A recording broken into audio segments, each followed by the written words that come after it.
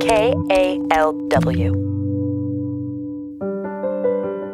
This is New Arrivals, a pocket-sized book tour with Bay Area authors. I'm Lisa Morehouse.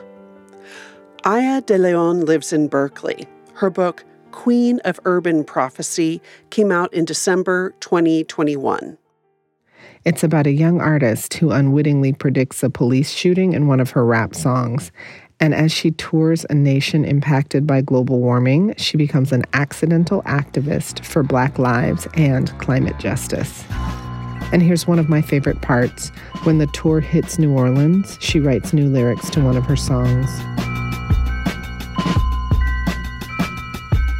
In Puerto Rico, we grew sugarcane. Louisiana, we grew the same. Stripped us naked when the storms came. Can't let the flood put out the freedom flame. The music pounded like a hurricane and Desa howled like the wind. A freelance reporter was in the audience and she would later write for The Atlantic. Around me, members of the audience were screaming and crying. This pop music concert had suddenly become a sort of public healing, touching wounds the audience hadn't realized they had or thought they had already healed under the scars. But Desa's vocals and the DJ's track tore open the wounds, cleansed them. The beats reset the broken bones.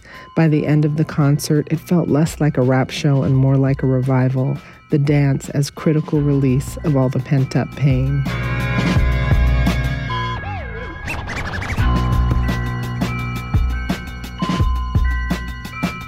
That was Aya De Leon reading from Queen of Urban Prophecy.